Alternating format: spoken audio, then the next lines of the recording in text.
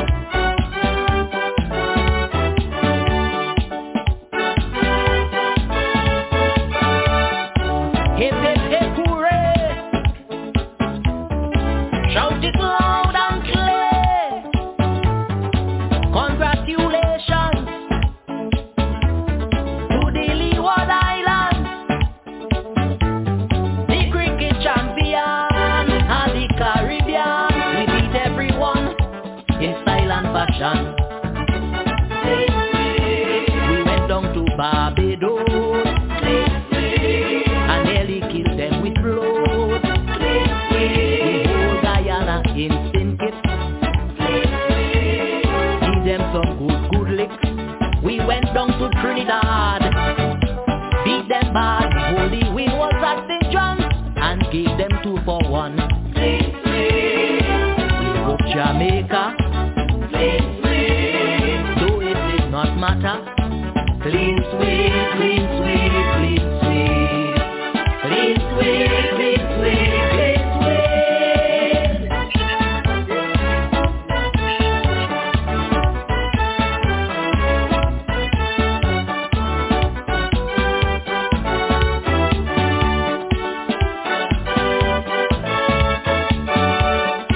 Captain Richardson, say, we want Jamaica too. Though we all already won the competition. So we went to Sabina, demolished Jamaica, and rest the trophy convincingly. We went down to Barbados and nearly killed them with blows. We hold Guyana in St. Kitts. Give them some good licks. We went down to Trinidad. Beat them bad. The holy win was at St. John's and gave them 2-for-1. We hope Jamaica. Though it did not matter. Clean sweep, clean sweep, clean sweep. Clean sweep, clean sweep, clean sweep.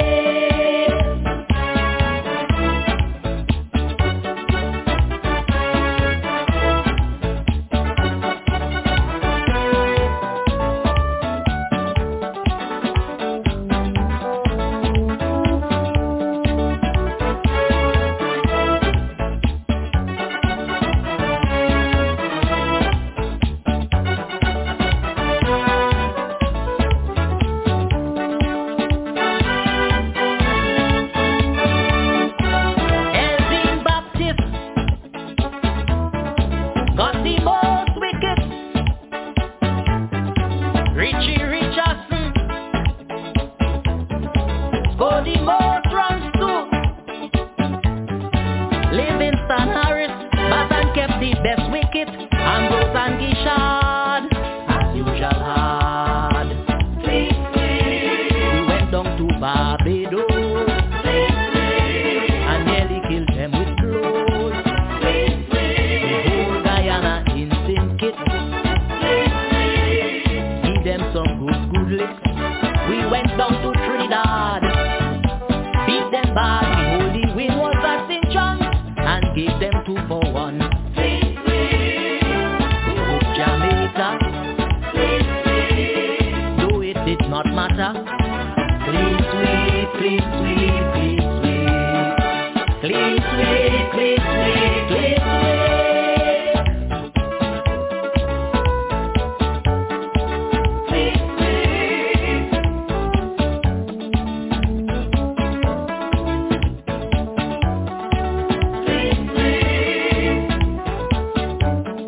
Twice in succession, we went to Kensington and beat the Bajans in front of home fans.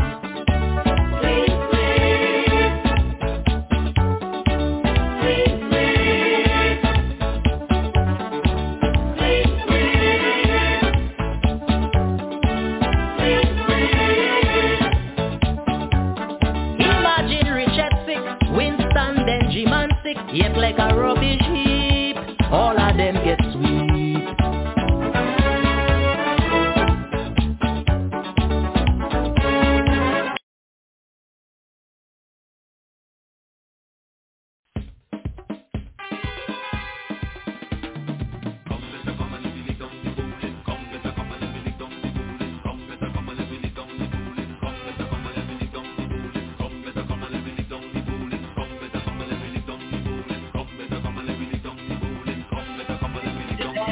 Down in the Caribbean, you have to understand.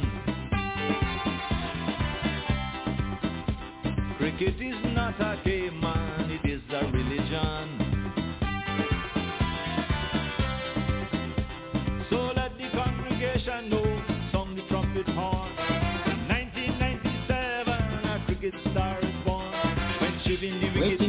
John Mason. Cricket is cricket. The Bajan call him a general with the blade. So tell them in India, Pakistan and Australia, there's a new star in the Caribbean sky. We have great cricket heroes in an unbroken line, and the latest of them is Shiv Narayan. Four through the covers, hit them. Straight down the wicket, hit them. Two in the gully, hit them. Hit them Shiv. Come on the leg side, what up? Come on the offside, what up? Come with the bouncer, what up? Bullock, what up? Hit it, can up. Come better come and let me lick down the bowling. Come better come and let me lick down the bowling. Come better come and let me lick down the bowling. Come better come and let me lick down the bowling. Come better come and let me lick down the bowling. Come better come and let me lick down the bowling. Come better come and let me lick down the bowling. Come better come and let me lick down the bowling. The man don't make no big fuss. He sit down drinking juice. But when it comes to batting in a hurricane, let's veteran commentator Reg Pereira on the Sports News this evening talking about, his concerns and quite rightly as well. Russell has not been the fittest. We all remember what happened to him in the last World Cup. So that is a major concern. What's happened to Obed McCoy? He didn't play a lot in the CPL. And it'll be good to hear from those in charge what's the latest as far as he's concerned. But I can report on Mason and Guest this evening that I'm told that a 4-man committee has been set up to review the performance of the selectors. Can I repeat that? And when you hear it on Mason and Guest's gospel, I'm told that a 4-man committee has been set up to review the performance of the selectors, and it was ordered by Jimmy Adams. So, that's breaking news on Mason and Guest. Stay tuned for common attractions. Dr. Ford, you didn't hear that at all, but that's what I heard, and a little birdie told me this afternoon that 4-man committee has been set up to review the performance of the selectors. We await to hear more. Well, perhaps what we can do is to get an immediate reaction from Kenny Flipper Benjamin, who joins us from the land. It used to be the land of the birds and the Spencers, now the land of the Browns. Hello to you, Kenny. How are you this evening? Good evening to you, Andrew. Good evening to all your listeners. Right. Now, your reaction to what I just said, I understand a committee has been set up to review the performance of the selectors. Have you heard anything about that, Kenny? Well, I just heard it from you first, as usual. Yes. And it is quite strange. I don't know if there was any directive coming from higher up, but I am wondering. You have a committee to review the selection committee. What if the team goes and do well and win? Yes. yes. I know maybe there's some pressure being coming from Guyana, Guyana Cricket Board, and some other quarters. But we expect that. We expect once the Bajans don't get enough of their players, they're going to make some noise. Yes. So the word, so does Guyana, so does Jamaica, so does Trinidad. And so that is the norm. And so I really truly don't understand what the committee is going to do. Because like I mentioned, what if the team goes there and performs really well? Some of the names people were questioning and so on, they go and do well. The selectors look like God. Then what do you do? yes. I think that's reasonable, Kenny. But hold your horses, because of course it's always good to have you on the show. We've been joined by Russell Arnold, the international commentator, former Sri Lanka all-rounder, and of course fellow Alfonso Wallace, who's there in England. Hello to you, Russell. How are you? And hello to you, Philo. Let's start with Russell. Russell? Hi. Good evening to you. How are you guys doing? We're fine. Where in the world are you? Are you in Jamaica?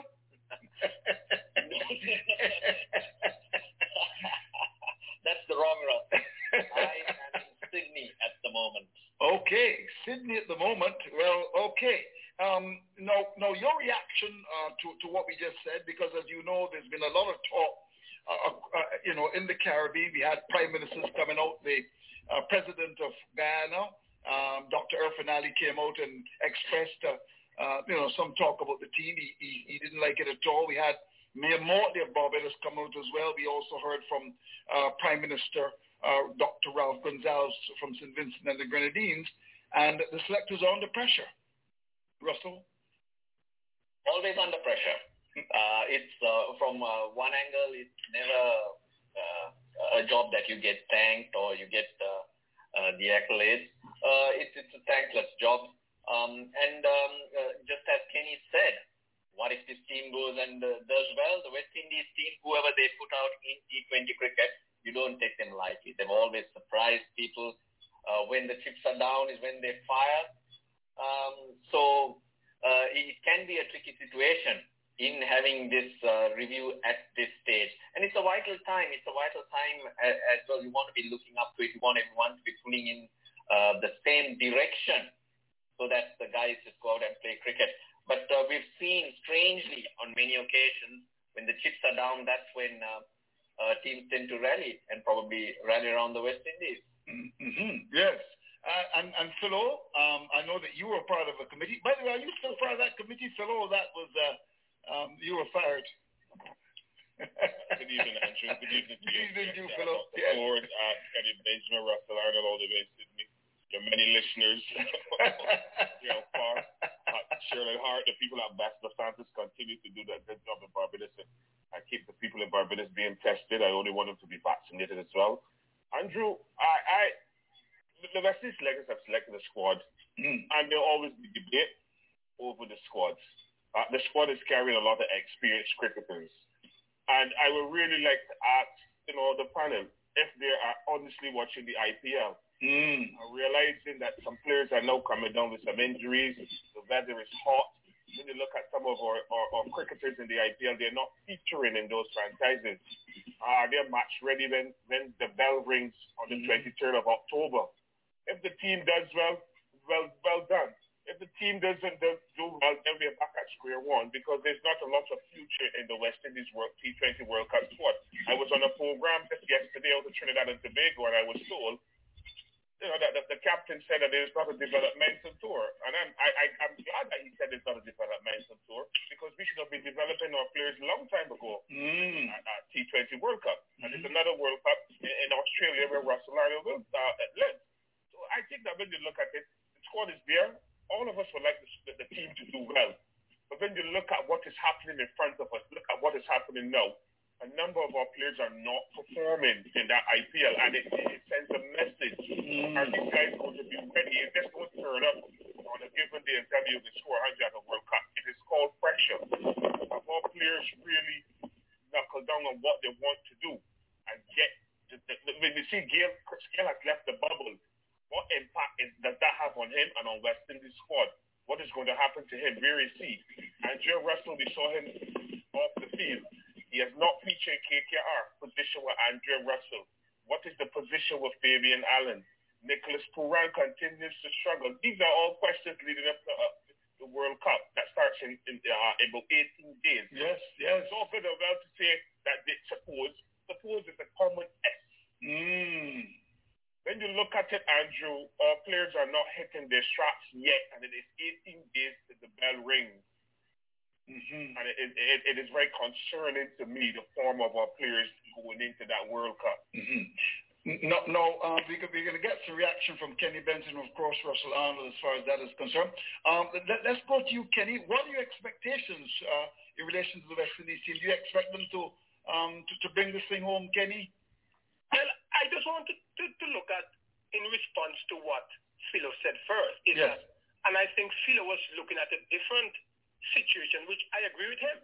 Obviously, we are concerned about the form of our players currently in the IPL, but the issue is whether or not it makes sense, and Arnold made the point, Russell Arnold made the point, now is not the time for you to be now talking about people that are looking at reviewing selectors, because you want the players to really focus on the job at hand, and some of them now probably start to question themselves when they hear that Cricket West Indies is asking for a review of the panel that selected them. And I don't think the timing is right. It is true that maybe our players are not really involved. You don't want our players thinking, well, I wonder for me they have an issue with. And so, these are the things creep into people's mind. And again, you put that with, like Philo said, the team is not, the players in the IPL are not really performing well. So you put all of that together, and it is not helping it is not helping us. The team has already been selected, whether or not Guyana like it or Mayor Motley likes it or whatever. It is already been selected. It is not going to change unless you have injuries or someone pull up for whatever reason. So what we need to do is to show our support behind of them. When they finish and they don't do well or whatever the case may be, then we can do the dissecting and so on. But we need them to focus on bringing this thing up. In terms of what do I expect, T20 is a very dynamic form of cricket, and the very important thing is to start well. You want to start well, which I hope that the West Indies can do, and then you want to get into that final four, if that is the format. Now, when you get into the final four, that is where the real stuff really starts, because at the end of the day, when you lose, you go home. But I think it is very important for us to start well. I am expecting us to really start well. If we don't start well, Andrew, we could come home very, very early. But once we start well and we get anywhere close to the final four, honestly, I believe anything can happen. It's going to be an uphill battle to defend the title, because everybody's gunning for you. There's so many things that have gone against the West Indies. The last one is this committee, and so the guys are going to be under some pressure from all around. Pressure because they're the defending champions. Pressure from home, the regional governments and regional heads and so forth, asking questions about some of them. So it is going to be an uphill task, Andrew, but I'm expecting them to start well. Russell? Just in defense of the players and their performance in the IPL at this stage, the pitches haven't been great. No. Scores have been very low, and not many players have really stood up in the second leg, which we are seeing right now. Come October, November, it does cool down a bit. IPL is being played still in the part of summer, so it tends to change a bit, and the pitches will be a little bit better, which might suit the type of players that the West Indies and also many other countries have. The game, I would believe the ball game will change in that sense. Looking at the West Indies squad, well, there are a lot of names that you do respect in T20 cricket. So I'm not very sure that there's another place that West Indies could have gone with the names that have been picked. Are these the best players at the moment that the West Indies have picked is the question. That is for you guys to answer, but a lot of teams will fear facing these boys. Dr. Andrew Ford, you've made notes. How are you, my friend? Are you part of that committee, by the way? I understand that you know the good books of Skeleton Shallow. You got a pick. Fortunately, I have other interests, but Russell and to all the listeners, as I guess as you said earlier, we have to see how the team does. And if the team does well, fine. But if we were to reflect a bit, we know that just a few years ago we had 3 IC championships, and also we'd beaten England up on our doorstep just before the new selectors came in. And to be honest, since then they haven't had a lot of success to show other than beating Bangladesh with one of our teams that didn't have a full complement of players. But when you look at the results of the selectors, they've been paltry. And I would suggest that even if we were to win the World Cup, I still think that the trajectory we were on just before the selectors came on would suggest that they haven't been having a very good run. And the team is a retrospective team. Maybe 3 years ago, 4 years ago, it would be a really great team, but no matter how they do now, we have to look at the progression and look at other teams and see that we retain more of the older players who are now less of a force than they were in the league maybe 3 years ago. So from that standpoint, we still have to ask ourselves, do we have a developmental program? Do we have a plan for sustainability? Or are we just going to allow a team to maximize and fall off a cliff and then try to rebuild? So that's the real question, and I guess those questions will be answered rather soon. It's interesting, all the matches are maybe 3 days apart, and then at the end, 2 days apart, so we require fit players. I see England has made a decision on Curran, and Curran is being replaced by his brother. And I think that we too have to make decisions in earnest. We have the medical knowledge, and we know how long it takes for a hamstring injury to heal. We also know that you're tentative and restricted after that. And with a tournament with so many matches, you have to weigh the risk-benefits ratio of having a Russell around, and can he perform, can he play, and knowing that Holder is in the wing. So, we need to see some decision-making and really a logical process that we can follow. That's one of the difficulties we've had with the election panels. Sometimes they say one thing, and then they use another bit of logic to decide on another outcome. But of course, as the president says, we all wish the team well, but I don't think that you should look at criticism as being negative. I think criticism, when buttressed with logic and some knowledge, is something that should be considered and not dismissed. Good show there, Doc. Philo, the Andrew Russell situation must be of great concern. And what about Ovid McCoy? I mean, he was picked. We know in the CPL didn't do too much. The whole question of fitness is going to be of great importance, Philo. Yes, Andrew, fitness continues to be the bugbear of West Indies cricket. There's a foot to move to correct all these mistakes, Andrew. I think that it is important. The lead selector, maybe the director of cricket will be coming soon. I don't know. I'm trying to explain what is happening with these two players. From the time Russell got put up in that IPL match, I believe that some communication should have been sent out to KKR to find out what is the nature of that injury. And then before the medical team that they have in Antigua, then we should consult with them to see how long it's going to take to heal. As Doc said, we have the expertise. And McCoy, from what the lead selector said a couple of weeks ago, had shin splints.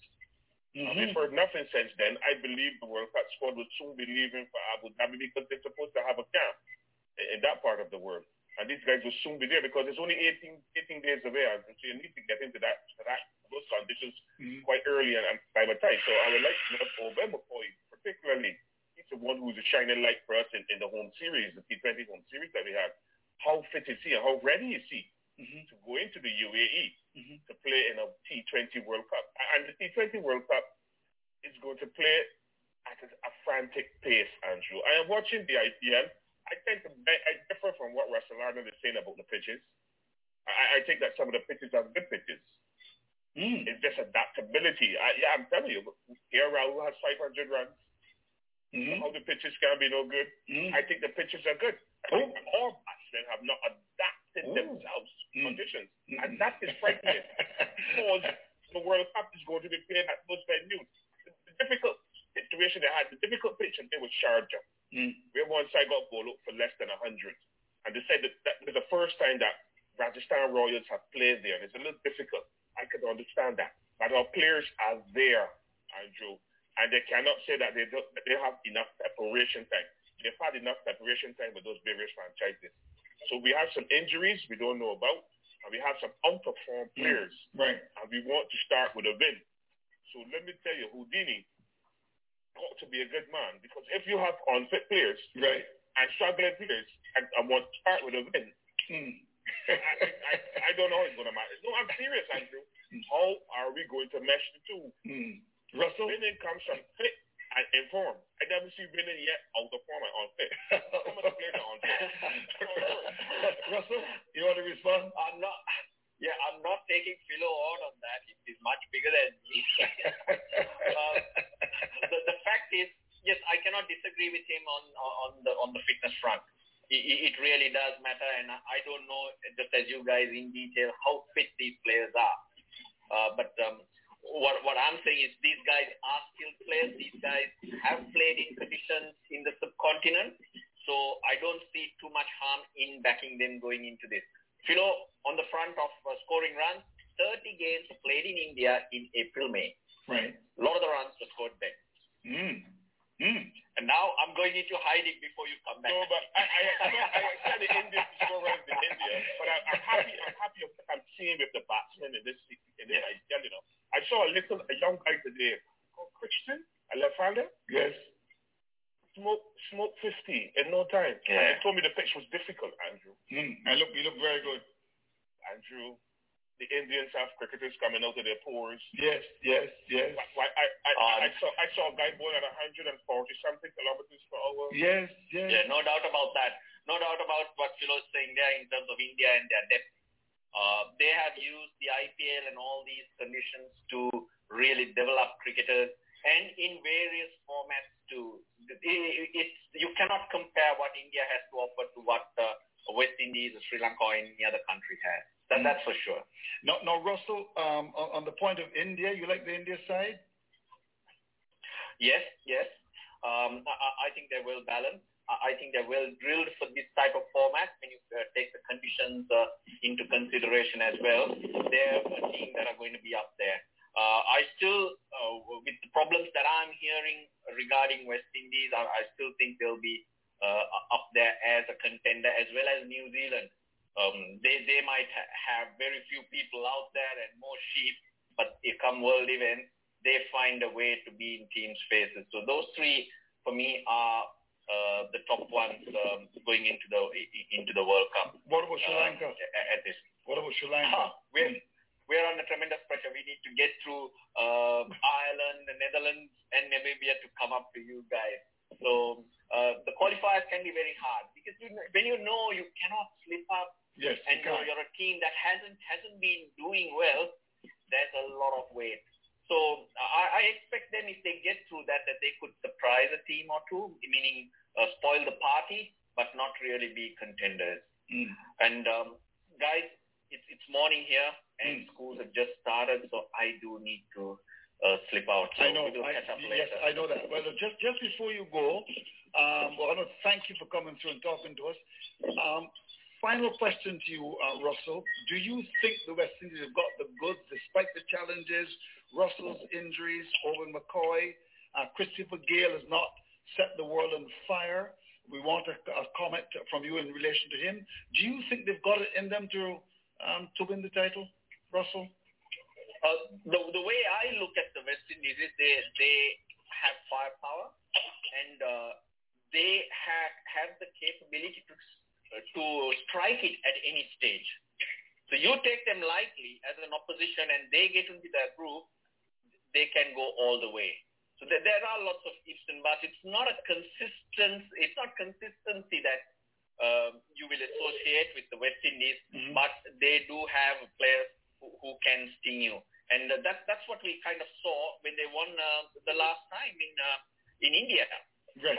If you came towards the middle of the tournament, or the beginning, you basically were in the same situation. But then they put it together, and it's those type of players that you have. But you do hope these niggles and the form that come together. And it's strange when a World Cup tournament starts up and the guys come together, how the outlook can change. The capability is certainly there. 30 seconds. Who do you think will win it, Russell? Where's your money, Russell? Well, the money. I would go India, actually. India? You think India will win it, huh? That's a very interesting one. And you're going against the heart. Even wherever you may be placed, you know where the heart would be dragging. So, I know. But I have to just ignore that and leave the hope aside, hope for the dreams. Yes. And the dark horse? 15 seconds. Well, is New Zealand a dark horse you consider? No, not New Zealand. I'd say South Africa. South Africa. Interesting. All right, Russell, we want to thank you. Always a pleasure to talk to you and enjoy the rest of... What time is it now there? What time is it? It's 9:40. I'm already into the 6th. You guys are way behind. All right. Thanks, Russell Arnold there in Sydney. All right. We're going to pause for business calls. When we come back, we're going to stay in Sydney because Barry is going to join us as we do, of course, our preview of the World Cup. Missing the guest, brought to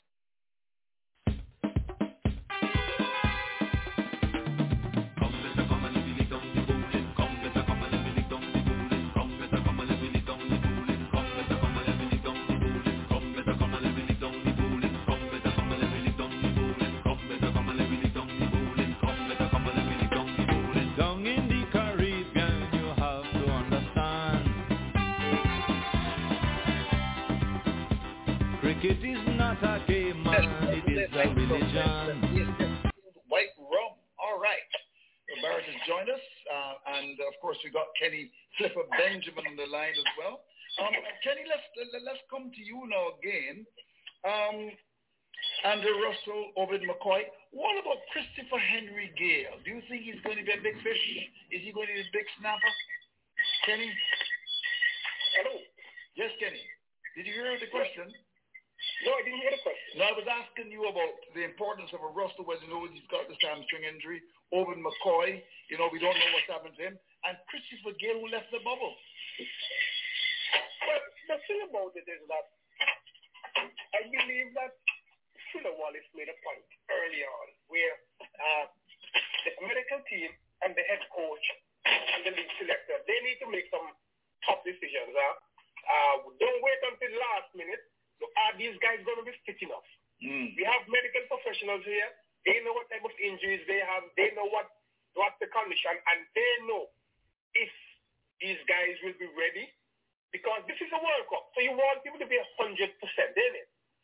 And so they have decisions to make. If these guys are not going to be 100%, let us replace them. That is what happens at the highest level. You have people knocking at the door, waiting the opportunity. We cannot hope and pray that a guy is 80% fit because he is Andrew Russell or because he is Obed McCoy. If they're not fit, they're not fit. It's tough, but that is the way cricket and sport is being played at the highest level. You want your best players at this. The captain himself says it is not a development tournament. He wants the best players, the most experienced players, but they have to be the fittest players as well. Kenny, just before we say hello to our good friend Barrett, in terms of Andrew Russell, now, if he can't make it, do you think the obvious replacement will be Jason Holder? Jason Holder should have been in the team. So obviously, yes, definitely Jason Holder. No doubt about that. Were you shocked when he wasn't selected? Yes, I was a bit disappointed. I just couldn't understand. I just didn't get a reason that made any sense why Jason Holder wasn't selected in the original 15-man squad. All right, Barrett, what part of the world are you? Are you in Jamaica talking to Patrick Patterson? How are you? You're muted. I always think I'm in Jamaica speaking to Mr. Patrick Patterson, as you well know, Andrew. But hey, for a while, you were behaving like these Australian states, because I logged into the Zoom link. It took me 25 or at least 15 minutes to be let in. That's terrible, isn't it? I was in the Gold Coast for a week, not on a holiday, but I was there to cover the women's test. Right. And then I had to get a special exemption to get back into South Australia. So while the rest of the world has moved on, Australia is still in 2020. So that's what I felt like while I was staring at that Zoom link waiting to be let in. That's where I am. Hey, you are. It's always good to see you. How are you coping with COVID, though? It's funny, like we're all vaccinated, at least at home, and South Australia, Adelaide is very free. You can walk around. Yeah, you still have to wear your mask when you walk to the shop or a restaurant. But it's really the interstate travel that's completely gone. Like New South Wales and Melbourne, you just can't go, and the newspapers are just filled with will the Ashes happen or will it not happen? Yes. Every day it's about Tim Paine saying something, and then Alan Border jumping on it and saying, England are scared, and then you get news from England saying, no, we're not scared, look who's talking. There's all this bickering going on right now about the Ashes, and that's just overtaken all sorts of sports news right now in Australia. Also because all the winter court sports are over, all the football season's done. So they are looking forward to a cricket season, but they don't know what cricket there is going to be, because even with the Sheffield Shield, we had one match 2 weeks ago in Adelaide, and there's been nothing. There's another one starting tomorrow, but it's just all over the place right now. And just before we go to Dr. Ford, who's getting his questions ready, only today we heard Michael Holden come out and criticizing England for not going to Pakistan. He was quite angry. Understandably so. And he's made, as always, Michael Holden makes some really good points that others won't make, right? Others generally around the worst, will hold back. But having that knowledge of, not having to do anything with English cricket or the IPL kind of helps. And Michael Holding's always been his own man. And it makes a lot of sense. You're telling me that you can't go to Pakistan for 4 days, where you have to quarantine for 1 day, play on 2 days, and then leave on the 4th day. And especially when you made it pretty clear that it had nothing to do with security issues, it was just mental health. But then how do you justify the fact that you have players playing in the IPL who you have players who are going to undergo 6 days of self-isolation in the UAE before they play the World Cup. Especially when Pakistan has done so much for you. Right. They've gone to England on 2 occasions the last 2 years. They were promised a proper biosecurity 5-star hotel, and then they were thrown into some semi-resort in Dallas. Yes, I heard about that. Yeah, and you still endured all that, and you saved. They played a huge role, like the West Indies did, in saving your summer. And you just turn your back on them, when it is your turn.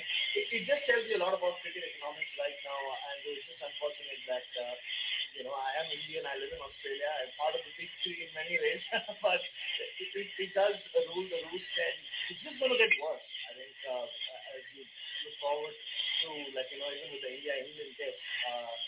I don't think neither was a winner in the original outcome of that Manchester test, right? You can't blame India, you can't blame England, but you need to blame both of them for that shock that caused the Manchester test in both cases. Doctor? Hi, I'm Bharat. West Indies and Australia are in the same group, and Australia came to the West Indies, didn't do well, but now they've been, Maxwell Smith, Warner, and some firepower has been added to the group. What's the perception in Australia about the chances of Australia in the World Cup, since there's been no T20 success for such an important world cricketing nation thus far?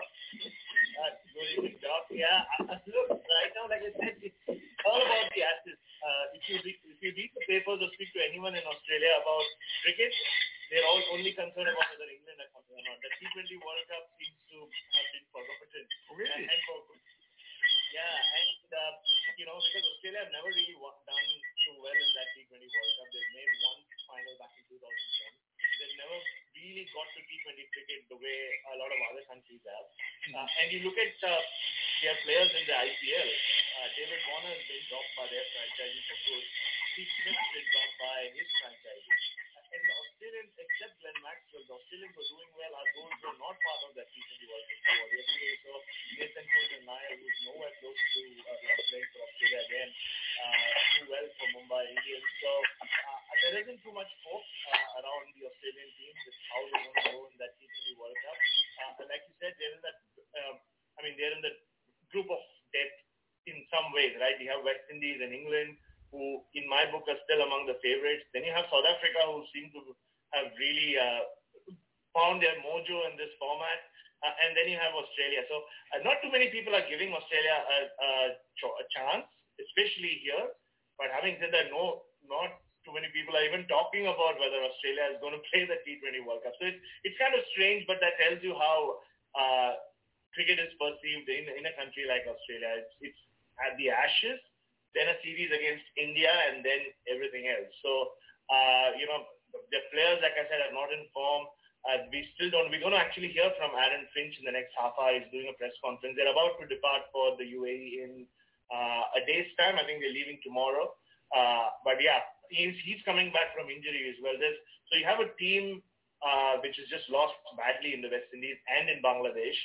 And they have some key players coming in, but they're either coming completely from the cold, like a Pat Cummins, who's not gone to the IPL, because his wife's expecting a baby. Aaron Finch is coming out of injury, and all these players are out of form. So nobody's giving Australia a chance, and I definitely am not giving them a chance either. Mm-hmm. Okay. Andrew, I've been told that McCoy left with Roddy Exvick and Hayden Welsh and Ralston Chase yesterday for the World Cup. Yeah, the question, or you wanted another question from me? No, yes, he's in the team, but I'm concerned about his fitness. Chin split? Yes. It's a serious selection there, really. So let's hope that he can recover because I thought they gambled with him really. Yes, you got Philo, and of course you got Kenny Benjamin on the line as well. Yes, Doc.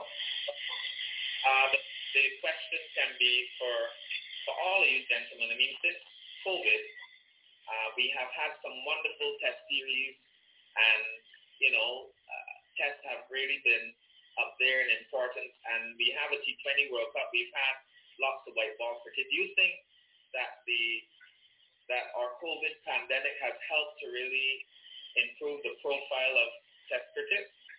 I'll let our guest go first, and I'd like to hear from Philo and Kenny. Mm-hmm. Oh, that's actually a good point, Doc. I think what has contributed to that also is, for the first time in many years, a lot of these test teams have gotten time to spend acclimatizing in wherever, right? When India came to Australia, the test players had to come along with the entire squad. So they were here in Australia for at least a month before that first test. They got warm-up games, which rarely happens these days, right? People come in, they have a couple of nets and straight into a test match. And the same with India and England. We've seen the West Indies also, have similar or be in similar positions in England, like we saw last year. And other teams have gone to the Caribbean as well. I think that has played a huge role in, nobody's coming in to a test series cold. So that first test doesn't just become the home team dominating and then the away teams to have play catch up from that point on. I think so that has played a role as well. And I guess also the fact that a lot of us have been stuck at home, so we've just watched more test cricket. So there's just been more conversation about test cricket. But we've seen some really good test matches around the world. We saw in Australia, both summers in England have been high quality cricket, and the same with the Pakistan series in West Indies, and even West Indies in Bangladesh for that matter. The teams just seem to have gotten a lot closer, which is good for test cricket. Test cricket really needs that. Maybe the only one-sided contest in all was the World Test Championship final, ironically, when New Zealand dominated India. It's good, but also I think because similar to that, because there's so much T20 cricket that you just get lost in a sea of T20 cricket at times. You don't get the time to really sit and even appreciate what you've seen. Because by the time you're just soaking in one performance in a match, the next match has come through, whether if you're watching the CPL or the IPL or any league for that matter. So that doesn't help either, but I'm all for test cricket. I'm a traditionalist, and I'm sure Philo Wallace is as well, and Kenny Benjamin as well. So I think we're all happy that test cricket's finally, being spoken about a lot more than the other formats. Mm-hmm. Kenny, what do you think? I believe you're onto something there. I believe because of COVID, a lot of people are home, a lot of cricket's being watched, and the fact as well that when they start back playing test cricket, after COVID, a lot of people weren't allowed to go into the venues, and so people were clamoring to the television. There was not a lot of other things happening, and I think it brought back the appreciation to fans around the world. Also, what it did, Doc, the teams prepared well. When last have the West Indies played 2 or 3 practice matches before a test season and so on? And so because of that, and you're right, because of COVID, we see things being done differently. We see people watching more from home. We see the teams preparing. The teams that they come early, get a couple of practice matches in as well and so on. And that togetherness, that emotional feeling, obviously it's got to be an emotional feeling where the team has to be in a bubble and so forth. And so it changed the way that things were happening prior to COVID. And we probably saw a lot more cohesiveness, a lot more sort of a team building. And so I believe that COVID has done something positive for test cricket. Philo? This is my take on it, Doc. I think COVID has taught us to appreciate what we missed. Test match cricket, I'm a traditionalist like Bharat, and test match cricket was lost in white ball cricket.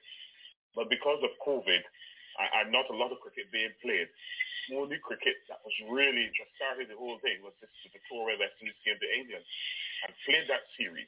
then followed by Pakistan. And then not only that too, I support again, the quality of test match cricket has gotten better because players now are preparing themselves for a longer period of time before they actually play test match cricket. So preparation is a lot better for them. And when they go into the games, obviously they want to do well. So to me, test match cricket has blossomed because COVID now has brought everyone into a central zone. You can't go out, you're in a bubble, you're in a hotel, so you practice, you work on your drills, and when you get out there, you're chomping at the bit to do well. So it is a good thing for test match cricket, and I will hope that cricketers themselves realize that they've been playing very good test match cricket. A lot of the games have been going 5 days. Some finish in 4, but a lot of them have been going 5 days. If you look at the last test match in England here, between England and India at the Oval, the Kia Oval, they went 5 days and they got a result. India got the result they were looking for. That stadium was sold out. So the interest of test match cricket is certainly back there. And I'm hoping that it continues and the players realize that they have made a big impact on the spectators of test match cricket. Okay.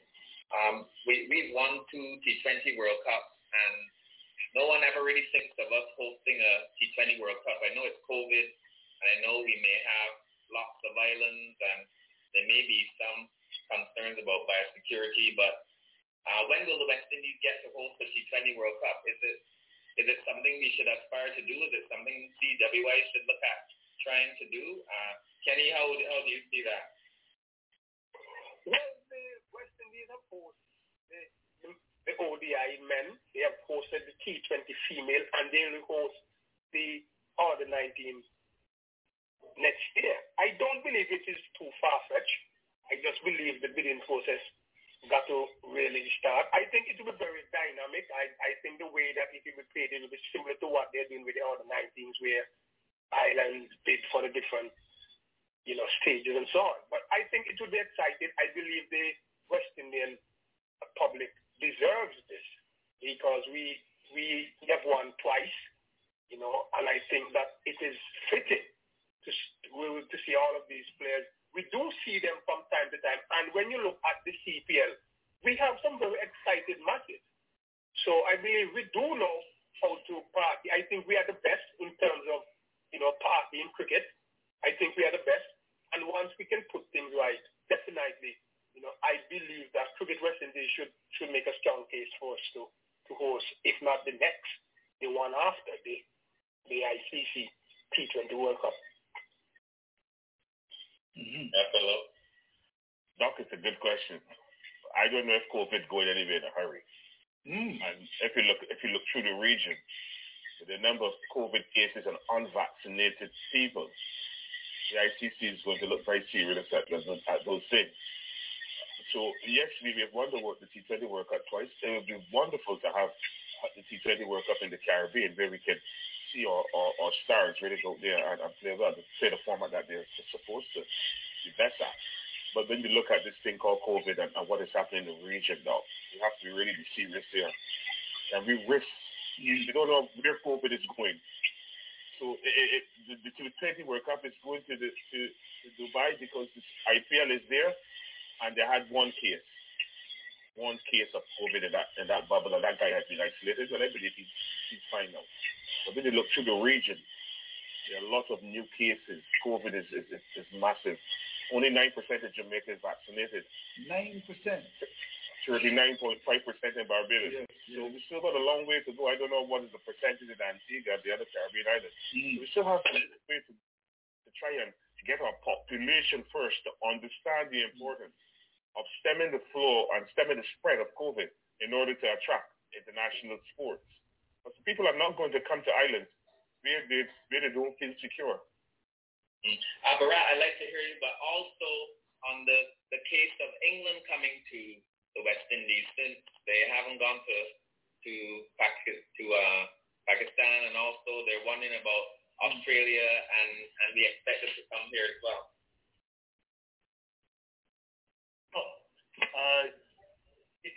Am I supposed to go? Yeah. Oh, okay. Look, I think firstly with England, the advantage with the Caribbean for a bilateral tour is you can just pick two islands and say, like they have with Pakistan, just say St. Lucia and another island, and say that, we can pick and choose where we want to host our team, and then put them in a resort-like bubble. And I think England will come.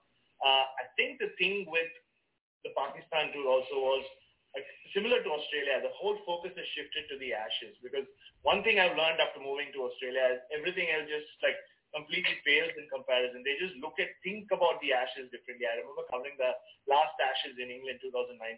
And it was a unique experience for me. They don't even, the terms they use as well. Like going into the Oval Test, they all behave like the series was over.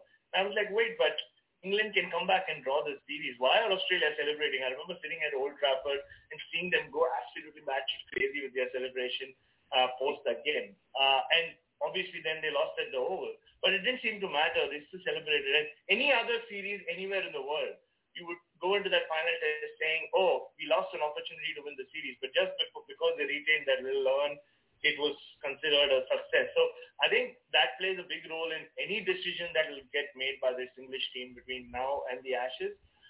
But one thing they've never shied away from is the Tour of the Caribbean for many reasons. And I still think they will end up going there. With Pakistan, look, the fact is, unfortunately, teams are just looking, especially teams in the West, are always just looking for some excuse to back out of a tour. Not just Pakistan. Pakistan is the same. Bangladesh is the same. Australia finally went to Bangladesh after backing out, I think, 3 or 4 times. So, but again, it takes me back to your original question as well, Doc, about the West Indies hosting a T20 World Cup. The last time they did it was 2010, and that was when T20 wasn't as big as it has become now. Because obviously they hosted it in 2010, but they were given the rights to do it like 3 or 4 years in advance. And I just give an example of the CPL. I mean, if the CPL final is being played at 10 a.m. just so that the Indian audience can, you get more Indian viewers in, it just tells you where the money comes from, where the power lies. I've covered 2 T20 internationals in Jamaica both times, or I think once in Trinidad, where the T20 started at 9:30 a.m. The format is supposed to be this family-oriented format. You come once you're done with work and the lights are on, the party atmosphere is on. But that doesn't happen at 9:30. I was more than happy because I could hit the pub by 12, by noon. So I was very happy with that fixture. But I think it will come down to that, the timings, especially with an ICC tournament. The fact is, it's more about it being a TV product than a cricket product. So the ICC will look at what the broadcasters want as well. And that's why a lot of these ICC major events in the last few years have either been in India, England, or Australia, because the timings suit an Indian or a subcontinental audience, which is where a lot of money comes from, which is where a lot of eyeballs come from. So I think, unfortunately, it'll come down to that. And if we do have a World Cup in the Caribbean in the next 5 or 10 years, you'll see that the matches get played more based on when India can watch it rather than, when people in the Caribbean can go out and support it. It's sad, but it's just the truth. Look, I'm trying to be a Michael Holding here today. 4341790, you can certainly give us a call and participate in the show already. The lines are up. We've got Kenny Benjamin there in Antigua. We've also got Bharat. He's very much in Australia. And Philo is in his study there in England. And, of course, Dr. Andrew Ford is thinking about his first patient tomorrow morning. All right, let's take a call. Hello, welcome.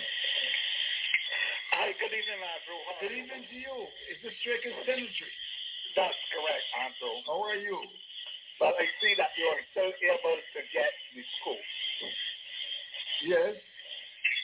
But I had warned you or cautioned you some time ago, Andrew, about lame horses and old horses. Right. Lame horses, I told you all lame horses will do is pull up lame. And old horses should be put out the pasture.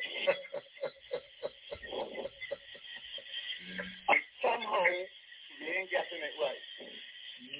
And I can show you what I mean. Sure. I could remember when the Gary, well, he was Gary Sorrell then, but he comes to Gary. He had to take a break and get an operation.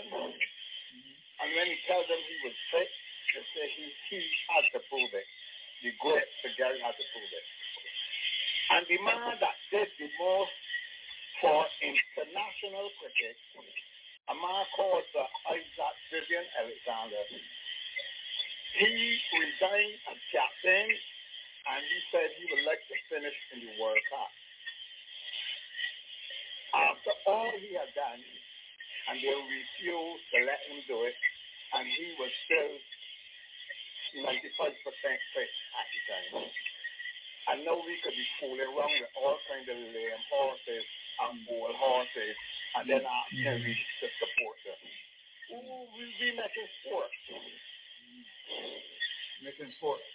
We got cricketers that fit, even if they ain't got the names like the others, but the first requirement before you get selected in the team is fitness. Right. You tell me that you got to pass a yo-yo test and all kinds of tests to get selected in squad, not the team yet. So I don't know how people that cannot pass the yo-yo test could be getting into a squad far less getting into the team. So I do we making sport. Cricket really is a sport, but it is a serious sport and not the one that we making. Well, I want to thank you, Strikers Tendency, for calling 424-179. Can we take another call? We can. Listen, yes. Hello, welcome. Yes. I got two questions for you. One question for you and a comment. The question is, are we going to be getting ball-by-ball commentary for all the games or only when the West Indies are playing? Well, I can tell you that there's a plan to make it available to all the stations who obviously will purchase the rights, and I know that offers have been made, and I know that some stations will do two things: maybe take all the matches, or maybe take the West Indies matches along with the semi-finals and the finals. But there is a plan afoot to have radio commentary. The other thing I do, I can hear lots of noise in the background, and it is very distracting. Okay. And it'd be nice if you would get rid of that noise. It's very distracting. Yeah, I think we've solved that problem now. Ronnie Clark has come in, and he's a Liverpool man, so anything happens with Liverpool. Yeah, and Liverpool can't beat Manchester City. Oh my golly, come on. Yeah, the Manchester with Manchester. And Manchester come back. Yes, what a performance, what a goal. Yeah, by Salah, yes. That was the best game for the season. I would think so as well. Brilliant, absolutely brilliant. Yeah, and especially the player for Salah. Oh, he's the best one, the best in the world now. Yeah. I understand he's playing for Man United next year. Yeah, he's my team. Oh, really? Man United? Yeah, my team for Mami Wai. No. Really? No, Ronnie keep me. Come on. No, Ronnie keep me. Anyway, I do. Yes. Maybe you can get some information then on this commentary. Official information, like the official word, about the four-pong, the guards that can guard the guards. Well, I hope. I can tell you that we should be able to make an announcement possibly by next week. Yeah. Stations have expressed interest, so we're working behind the scenes to ensure that there's commentary on radio. So, I'm looking forward to that. Yes. I mean, you've got the option. There's a world feed. I understand that Sir Clive is going to be on that commentary as well. And, of course, you also have the option of doing it, off tube as well. So those are things that we're going to try and work out. No, but I want to be able to got my little radio in my pocket, so anywhere I go, I can hear the commentary. Yes, and I know you like radio commentary. But of course, I can stop with the commentators though. No, not at all. You tend to give them low marks. But if they want low marks, they would get low marks. Anyway. Yes. Doc, good night to you, sir. Doc. Good night to you, sir, as well. Your patient, Doc, your patient is saying good night. Yes, he's a good doctor, man. He's a very good dermatologist. No, I don't mean to advertise him, but he's a very good dermatologist. All right. Anyway, you guys stay safe. All right. Thanks very much indeed for being part of the show. The calls are coming in. Barrett, please stay with us. Hello, welcome, Mr. and guests. Oh. 441790. Okay, I think we got Kenny Benjamin. Kenny, are you driving somewhere? I know you left. Are you driving? I'm stationary. Oh, really? All right. Fair enough. You got one of those special phones that, that we hear a lot of stuff in the background, Really? Yes. I understand you got, what's it now? I'm thinking something 20 that you pay about several $100 for. Kenny, we want, of course, with Barrett and, of course, with Philo, 441790, give us a call and participate. Deep down inside, do you think the West Indies side, given the challenges, can win this? I asked Russell Arnold, who spent about 20 minutes with us, do you think we've got some agent players? We've got a Chris Gale, who maybe got into the side based on reputation. Andrew Russell is not fit. McCoy, well, he's troubling. We've got some cricketers as well that have not done well. Look at what's happening to Poran. We want to discuss him. Simmons has been thereabouts. Lewis, I think we lost Kenny Benjamin there. All right. But perhaps I can put the question to Philo and, of course, to Barat, as we do our preview of the World Cup. Do you think, Barat, that we've got the side, the West Indies, to win the World Cup? Or you've got your concerns?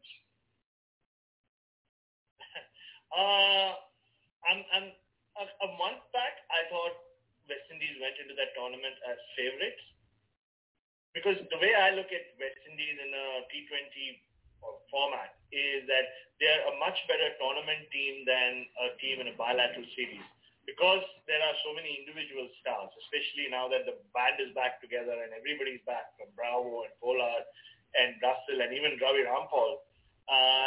You almost back them to, or one of them to have a big day pretty much every time they play.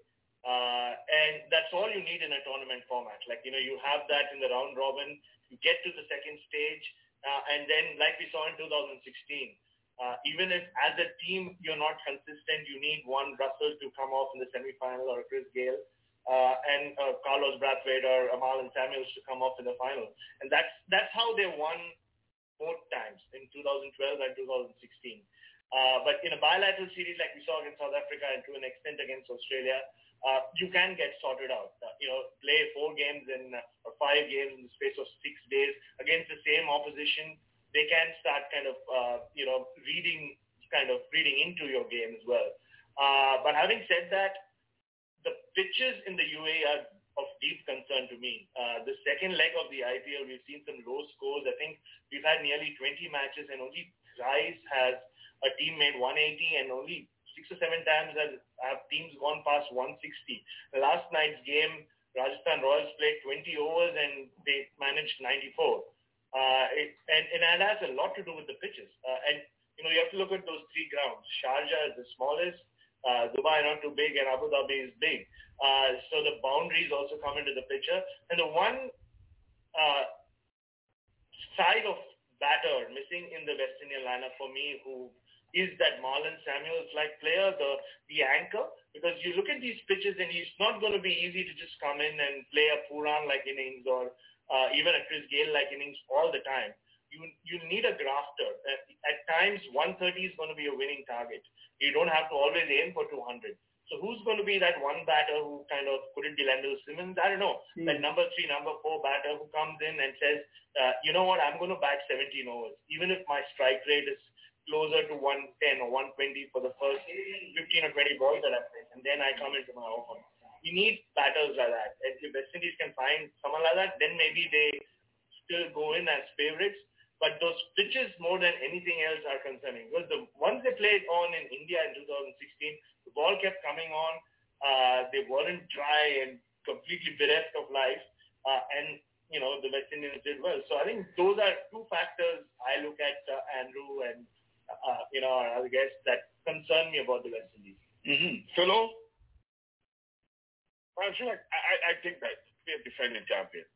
And I think that if we're going to win this World Cup again, I think our captain has to play a massive role in getting this to lift that World Cup 3 times on the trot. With the experience of in the squad, yes, some guys are obviously not 100% fit, I think that the leadership of this T20 squad is going to be very, very important. I think Pollard has to play a bigger role with the ball, and obviously he's going to be very strategic in how he backs as well. And sometimes he waits too late to come in. And the players that are not informed, the young lights like Nicholas Corona, Hetmar. I saw Hetmar yesterday, and he batted at 7. Ravichandra Ashwin batted before him. And Simon Abdul was asking, is Ashwin a better batsman? But then you saw why he batted before. He didn't score any runs, but they put Hetmar into a position where he had very few balls to score, and he ended winning the game for Delhi Capitals. So it worked strategically. It worked. Ricky Pointed obviously worked it out to a T. So those are things that we will have to do with our batsmen, where we have that sense of pillar. And Barra, we have a guy called Robson Chase. He did wonderfully well in the CPL. He'd be the one that we'll be looking at to be that Marlon Samuels type of player to build the innings around. And then you have all the power hitters around him. But we have to be strategic in how we line our power hitters up. I think that the teething problem is going to be Chris Gayle. How best are we going to get the best out of Chris Gayle? Are we going to put him at number 1, or are we going to bat him in that middle order? That is going to be the problem with Chris. Where are we going to bat him? Where would you bat him, Philo? I will put him at the top. I will put him to open batting, Andrew. I will put Chris Gayle to open batting. That's where he's best suited. All right. Because I think that when you look at it, Chris Gayle is going to benefit West Indies in the T20 World Cup, opening the batting. Okay. Interesting. When we come back, of course, we can get Barrett to comment. We've now been joined by Sir Curtly Ambrose, who, of course, is a Manchester United man. I know I got it wrong, Sir Curtly, Liverpool man, of course. And, of course, Kenny Benton is with us as well. So when we come back, we're going to have that lovely Antiguan connection. But, of course, Mason and Guest is brought to association with our very good friends at ASAP White Rum, the best shot.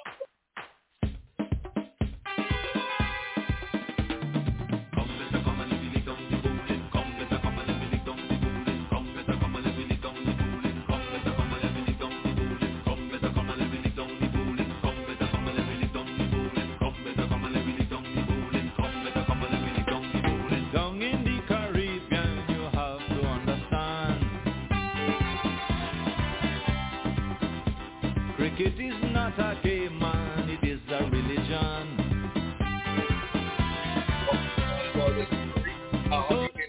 Looking at that, who are you backing, Sir Curtly? Turn your mic on, Sir Curtly. Are we hearing Sir Curtly? Yes. Okay. All right. Not yet, Sir Curtly. Just bring your fingers across. Yes. There's no use to hold the ball a particular way. Do we have Sir Curtly now? Aye, loud and clear. I think you're a wilder man. Yes, how are you? That big boxing match, Sir Curtly? So how are you, Andrew? I'm okay. How are you? No, I'm doing very well. Just here, spending time with the family. Okay. Which is always important. Yes. You are what, in Atlanta? I'm in Atlanta. Okay, wonderful. All right. How has it been for you, Sir Curtly? Of course, being very safe as far as COVID is concerned. Yeah, well, COVID is still very prevalent all over the world. And all we have to do is just get vaccinated and try our best, to stay safe. Indeed. All right, well, we've been talking about the West Indies, and of course, a little bit later on, we want to talk to you a bit about that recent tour with the under-19s. But do you think the West Indies have got the goods? I know there have been some concerns with Andrew Russell's nagging hamstring injury. You've got Owen McCoy. We're not quite sure what's happening to him. Fabian Allen as well.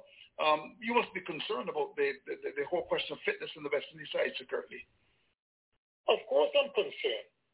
I mean, this is a T20 World Cup tournament, and you want to at least try and play the best team possible. And with those little niggles going around Andrew Russell, we know how good a player he is. Owen McCoy has come on in leaps and bounds in recent time. Fabian Allen.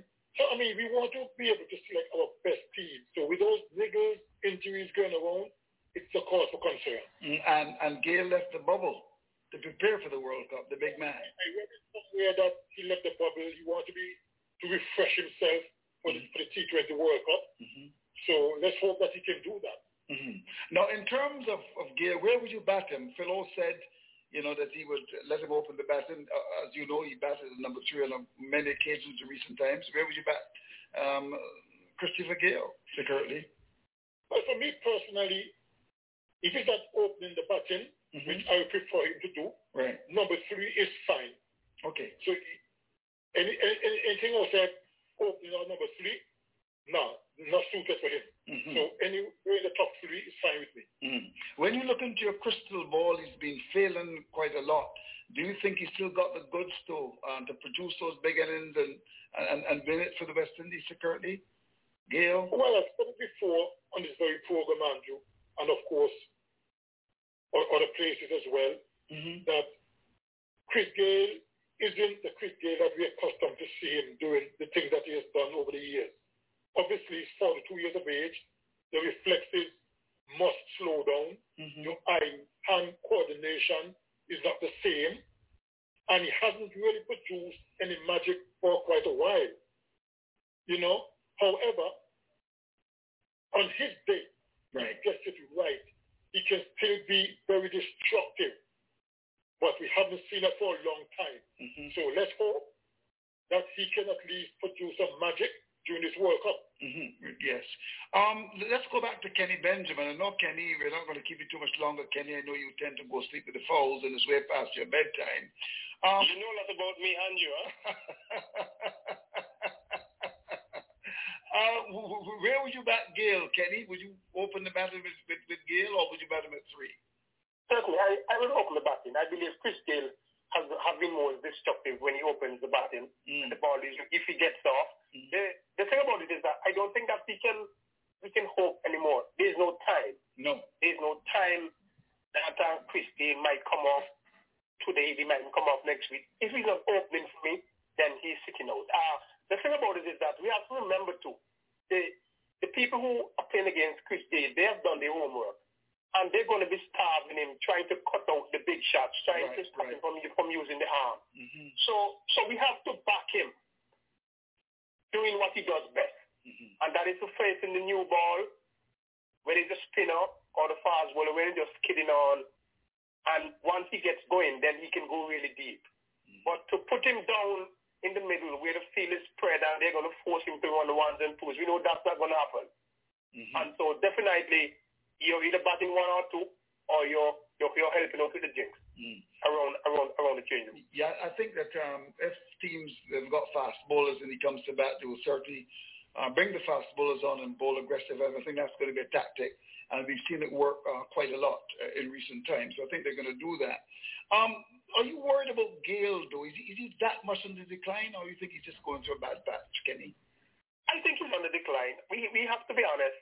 The fact of the matter is that he has played a lot. He has really and truly been probably one of the best T20 batters. And so teams have really taken him seriously. They have done their work. And, it is very strategic. They believe that, look, if we can stop Chris Gayle from doing well, we can stop the West Indies team from doing well. So they take him very seriously, even though he's on the decline.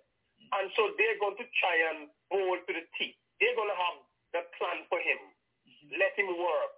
Let him spend time in the wicket. Let him face a lot of dot balls and get frustrated and so on. They have a plan for Chris Gayle.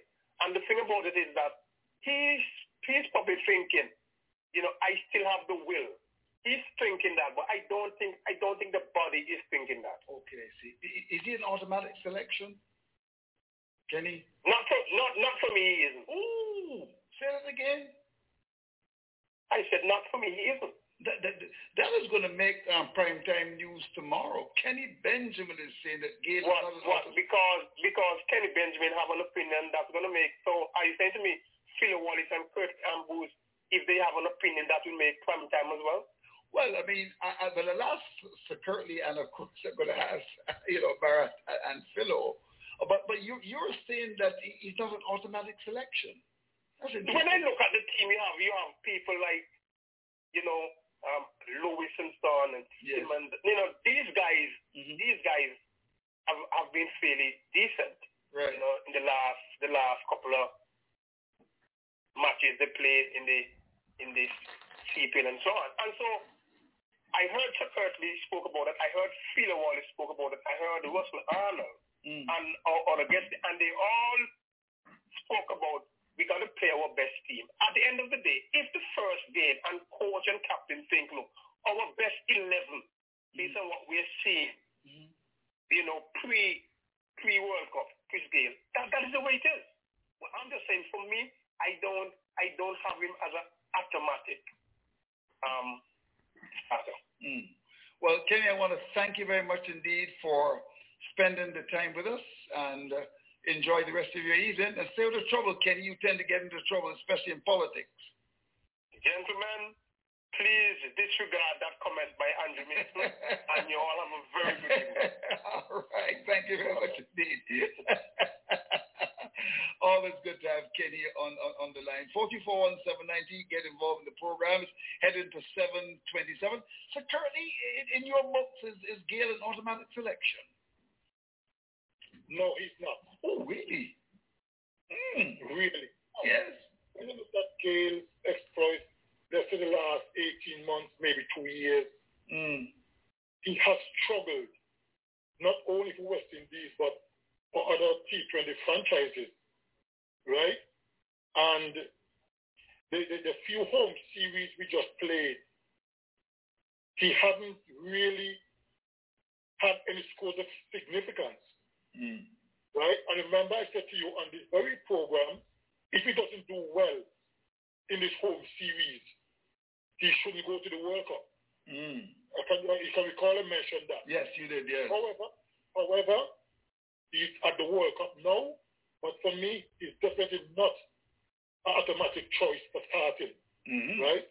But like I said before, and I say again, if he gets it going on the day, he can still be destructive. But he hasn't really done much the last 18 months or so to really make me think he will set the World Cup alight. The voice of Sir Curtly Ambrose. You got Philo Wallace to comment on that, and of course Barrett.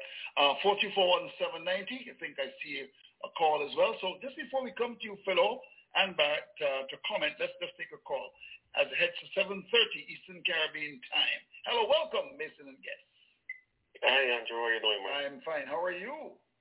I'm not too bad myself. Good. I will let you guys to stop writing off the scale.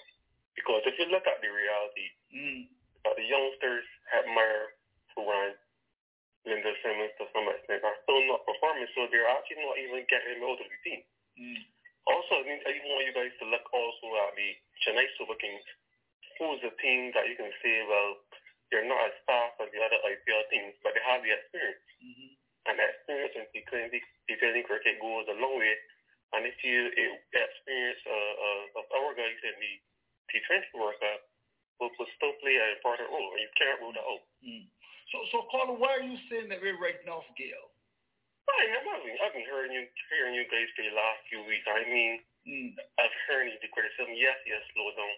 But in T20 cricket, you guys need to realize that one player, you only need for Steele to win you 2 or 3 games. Right. And we have enough superstars in the team that if one on each day, if one of them take on that particular day, they win you the game. And I mean, I'm looking at it this way. If Chris Steele can win me 2 or 3 World Cup games, he's done his job. He's done his job. Done his job. Yeah, fair comment. Well, I want to thank you for coming through and talking to us. What part of Barbados are you calling from? Are you calling from the Republic? St. Andrew. All right. Well, the Fat Forks are still there on the East Coast. I haven't had any Fat Forks recently. The sea grapes, yes. This is the time. I remember the boy growing up in Bayfield around this time. We go and you get your grapes at a place called Mastic. We'll go over there and have our grapes. So I'm going to come down to the East Coast and get some sea grapes this weekend. Yeah, you should before they're gone. So, I'll save some for me and for Dr. Ford as well. Yeah, no problem. Thanks for your contribution. A call there from St. Andrew. Let's take another call. Hello, welcome, Mason and guests. Oh, there. We've lost that call. 41790. Let's go to Barat, who doesn't know St. Andrew. When he comes to Barbados, in fact, we got that call, Barat. So let's take the call and then come to you. Hello, welcome. Listen and guess. Hello? Oh, the call is not with us. We'll certainly take that call again. I was just making the point that when you come to Barbados, you don't go to St. Andrew, you go into the Gap, St. Lawrence Gap, Barat. I've been to Barbados once, Andrew, in 2011, and I did spend quite a bit of time in St. Lawrence Gap. So, yeah, we did go pretty late into the night as well there, but I was a young man. Things have changed. I was in the marriage. Yeah. No, Gail, automatic selection for you? No, I'm with Sir Curtly and Kenny, because how can he be an automatic selection for the West Indian team when he's not an automatic selection for franchises who spend a lot of money in buying him and then, bringing him into the side. So based on form, I don't think he's an automatic selection, but does that mean West Indies won't start with him in that tournament? I don't think so. He will play the first few matches. And I think, and the way we need to look at Chris Gayle is, why is he still playing? What does he want out of this T20 World Cup? He is someone who refers to himself in the third person. He does talk about himself being the universe boss and, that he's still the universe boss. So is he still playing because he still thinks he has a point to prove? Or does he continue playing because he thinks he can win matches for the West Indies? And, the one time, and I remember Sir Curtly speaking to him during that Australia series, the one match he did perform, what did he come out and say? He said that Pollard and everybody else in the senior group backed me. I mean, they made me feel wanted. I think he's at that stage of his career when I think he wants to feel wanted as well. Just speaking to some of his teammates in the Punjab franchise, they stay the same as well. He's become that senior, almost this guru sort of person in that team. He's always passing on a lot of advice to the younger people. And like one of your callers said, Andrew, he still has it in him to win West Indies one or two matches. And I think the presence of Chris Gayle in the side, it's almost like it plays more with the mind of the opposition than at times with the strategy that the West Indies are getting into the match with. So still the time you get him out, you always have that sneaky feeling that even if he's 42 and he's not at the peak of his powers, that he could still win you that game. And if he can win, and in 2012 and 2016, if you look at his record, he wasn't consistent throughout that tournament, but he won West Indies 2 matches in each of those tournaments. I think if he can do that again, I think his job's done. Well, of course, you can send us your WhatsApp messages. Dr. Don Marshall is saying he agrees with you, Philo, as to where Gayle should bat, and Pollard as well. He would want to see the entrance from Pollard, not over number 15, but maybe try and come a little bit higher. So you're getting some support from Dr. Don Marshall, who has been on the show before. Thanks, Doc, for being very much a part of Mason and Guest. 253-4679. You can send us your WhatsApp messages. We got a call. It's 7 to 7:34 in the country. Hello, welcome, Mason and Guest. Yeah, good evening. Good night. How are you? Good night to you, the poet. Yeah, I haven't written anything. I do that when but Chris can't even give us the one that blowing. I don't know what those fellas talking about. And then to have a man like we have the best all-round lady word I have him on his sideline and all kind of thing. You say about that. You say about, and then we have Russell that the last World Cup was the same.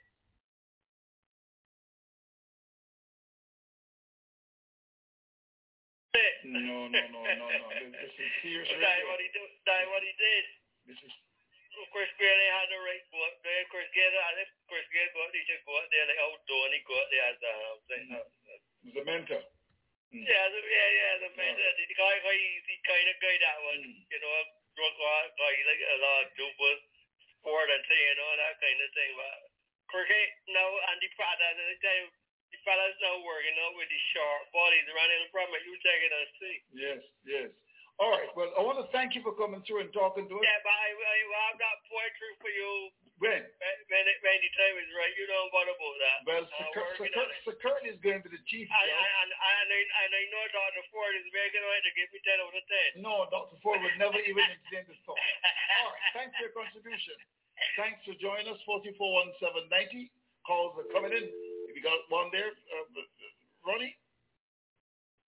Oh, Ronnie's saying they got to be patient like Manchester United with this big team, and in the last 2 matches, just 2 points. What's going on there with Man United? We're looking forward to that match against Liverpool. We're going to beat them 3-0.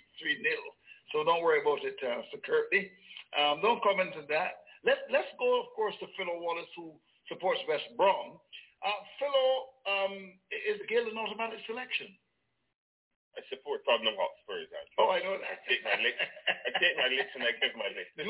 Yes, you got a new coach. Yes. This is the predicament of the selecting of Chris Gayle. Yes.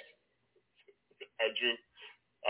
He's 42 years old. I don't really want to go on his date. He's not really been batting well for the last couple of years. And he's been, in the franchise cricket, he's not been opening. He's been in the middle order. I was listening very carefully to Barra. He said that, he, from his sources within the Punjab Kibs 11, that Gayle feels that he's a guru and he wants to feel wanted. But if you want to feel wanted, I can only pick in a team sport and do you perform. And you'll be embraced. And because of lack of performances, I think that Gayle has found himself now not being that fearful batsman that people thought he was. Is he an automatic choice? The West Indies selectors have picked him. I don't think they're picking to sit him down. I don't think they're going to pick Gayle to sit him down. The first game is against England. Yes, big game. And a massive game. A massive game. England had out, I think, during this week as well. Some of their players are heading out this week to the UAE to prepare. And I think they want to have Gayle in that first game against England. Because I think it is the fear factor that he brings. We don't know which Chris Gayle is going to turn up on the day, and that is a predicament for selection. I think that the selectors on tour will have to obviously look at him very closely in the nets and speak to him. Right. And if they can get him in the right frame of mind, he's taking time out now, Andrew, to reflect. And if he comes back into the bubble and he's ready in charge, I think he should start. If he fails, well, then we know what we can do. So currently, of course, you got the fear factor with Gayle. Still feared by many teams. So currently. But I'm not so sure. You're not so sure. The teams are that fearful of him at the moment. Okay. They know on his day. Right. He can be devastating. They know that. But I don't think I will use the word fear. Okay. I mean, he hasn't really done anything for the last 18 months or so to really instill that fear in you. But they know he can be destructive on any given day. So that'll be at the back of their mind. So currently, you think we can win the World Cup? Despite all the challenges? You still think so? Yes, I think we can. West Indies has got as good a chance as any other team in the tournament. We have enough good players in the team to win the World Cup. My concern, though, is that we either blow hot or we blow cold. Oh, okay. So we need to be very consistent in order for us to win this World Cup. We can't have 2 big games and then 2 or 3 bad games. We have to be extremely consistent throughout for us to win this World Cup. But I believe if we're consistent enough, we can win the World Cup again. Interesting. Well, Dr. Don Marshall writes, thanks, Doc. Gayle is the first opening batting legend, of the T20 game. He's been asked to bat at number 3 for the West Indies. It's not his natural batting position. There's no opener in the West Indies pushing Gayle aside. Lewis Simmons and Gayle remain ruling Caribbean T20 cricket at the top of the order. So his place is justified. That's coming from Dr. Don Marshall. Thanks, Doc, a regular listener to the program. And there's also one coming from St. Lucia. Hello, I'm listening to your program, and I expect Gayle to do very well. It is true that he hasn't done well in recent times, but he's a wonderful player, and I expect the West Indies to go on to win the World Cup. Can we take a call? I think we can. Ronnie Clark, the technical director, or to be precise, Ronald Clark. When he reads the news, he's Ronnie Clark, but of course when he reads the news, I'm Ronald Clark. All right. Mason and Guest, hello, welcome. Welcome. Hello, good evening. Oh, good evening. I always enjoy the program. Is this our favorite Walker? That's right. How do you know that? I know that. You enjoyed Mason and Guest? You enjoyed Mason and Guest? I don't miss your program for anything. Well, you need to tell Strikers Tennis you that. Yeah, he knows that. This is the naked truth, right? Yes. If you can carry a heart man like Russell, might as well carry Chris Gayle. on any given day, when Gayle is on, he's on. What is a heart man? Heart man, injured man like Russell. Okay. If Russell can play, Chris Gayle can play. Okay, I see. That's my contribution. Okay, wonderful. Now, always enjoy the program. Thank you very much indeed. 424-1790, give us a call. It's heading to 7:41. We've got 90 minutes left on the show. We're going to pause our business because when we come back, we're going to do an assessment of the England side. Of course, India and New Zealand. Barrett has got his stats. He's got all of his records as well, and Dr. Ford will participate. But of course, listen and guess is Broadcasting Association. In my favorite feeling position, in the covers, in the slips, in the gully, I love this game. It's all about cricket, lovely cricket. You have to learn to defend your wicket, yeah. And when you occupy the crease, stroke it, no leak out like no wild beast. Cricket, lovely cricket. You have to learn to defend your wicket, yeah. And when you occupy the crease, stroke it, no leak out like no wild beast. Cricket is a game for one and for all. Whether you're wicked with the bat or you're good with the ball. How are you? I just say, hold on, Captain. Okay, Captain. Well, let me tell you something. West will be on the first bus, and the selector should be on the second. Say that again? West team will be on the first bus. Yes. By the way, is that a bus coming from Bayfield to Bridgetown, or going from Maycox to Spikestone and then on to Bridgetown? The bus will be coming from where the plane do on the internationals. Okay. The bus will come from there. Okay, the bus coming from Dubai. Dubai. The first one, and we want to be on the second one. Oh, dear. Why would you say that, though, caller? Why do you think that the side is going to be the first bus and the selectors in the second? We all take a lot of old men up there. Oh, old men. Yeah. What time will you use Rampal up there? Oh, yes. Rampal selection certainly caused a stir, yes. So all I'm saying, I know that they're going to be on the first bus. You think they're going to be the first bus? You don't expect them to get past the preliminaries? No. All right. Thank you. And I want the selection to be on the second one. The second bus. All right. Yes. Interesting comments. Okay, we got several calls backed up. 424-1790. Hello, welcome, Mason and guests. Are you listening to your radio? Sorry, Mr. Mason. Oh, how are you? I'm fine. Good. I think that we should give West Indies players are backing despite the selection policy. Right. Because they are separated, they are representing West Indies, and I think that we should give them despite the team selection, because Chris Gayle is a liability, but I will let him start. You let him start. The only way you know what happened here. Right. Would you open with Gayle, caller? Or you down at 3? I will open with Gayle. Okay, all right. He's no help at 3. He's no help at 3. If he bats at 3, you can put the whole middle order problem. Oh, dear. Oh, dear. I think we should have as a comments woman.